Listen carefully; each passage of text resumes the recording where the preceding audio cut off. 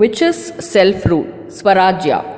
These days, everyone is talking about Swadeshi and Swarajya.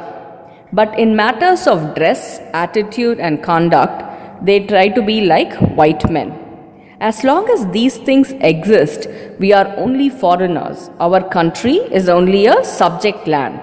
If real Swarajya is to be achieved, what is necessary is that we should think about the discipline and observances that were practiced in this country, realize that what exists needs to be changed to the old order and take steps to achieve it. The old customs, dharmas and spiritual wealth should remain unchanged.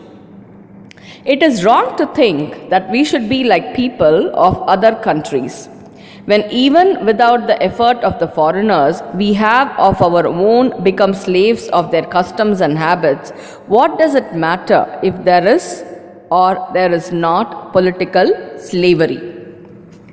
If it is real Swarajya and if our legislative bodies are conducted with freedom, it is necessary to think about how our Dharmarajya functioned in ancient times and what should be done to bring it back. We have our own culture and civilization. If it is asked, so what? Let it be.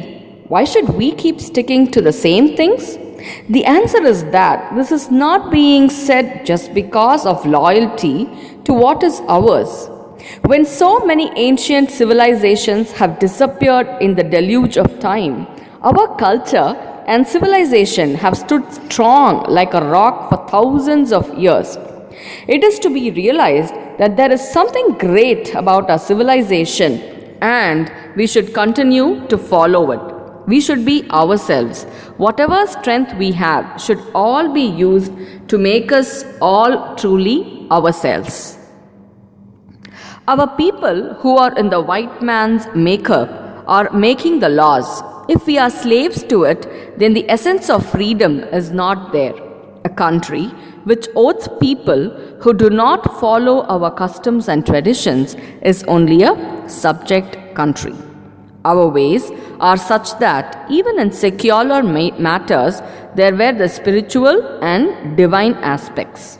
We should realize that if we adopt the same ways, we can attain greatness. We should use whatever freedom we have to re-establish those days. Only those who know Dharma, those who are professionals, and those with discipline and good conduct should be placed in charge of administration. They should establish Dharma Rajya in accordance with our Shastra, demonstrate how well it functions, and make other countries to follow the same. For doing this, they will have to learn all our Shastras. There are several books for guidance. Because these are available, it is at least possible for me to say all these things. If they were not even there, everything would have been forgotten. Why cannot these be studied and acted upon? Everyone should think as to why such people should not be sent to the assemblies. The freedom we are getting should be used in this manner, and affairs should be conducted in the ways of Dharma, becoming an example to the other countries and getting the great grace of Parameshwara. Sri Gurubhyo Namaha.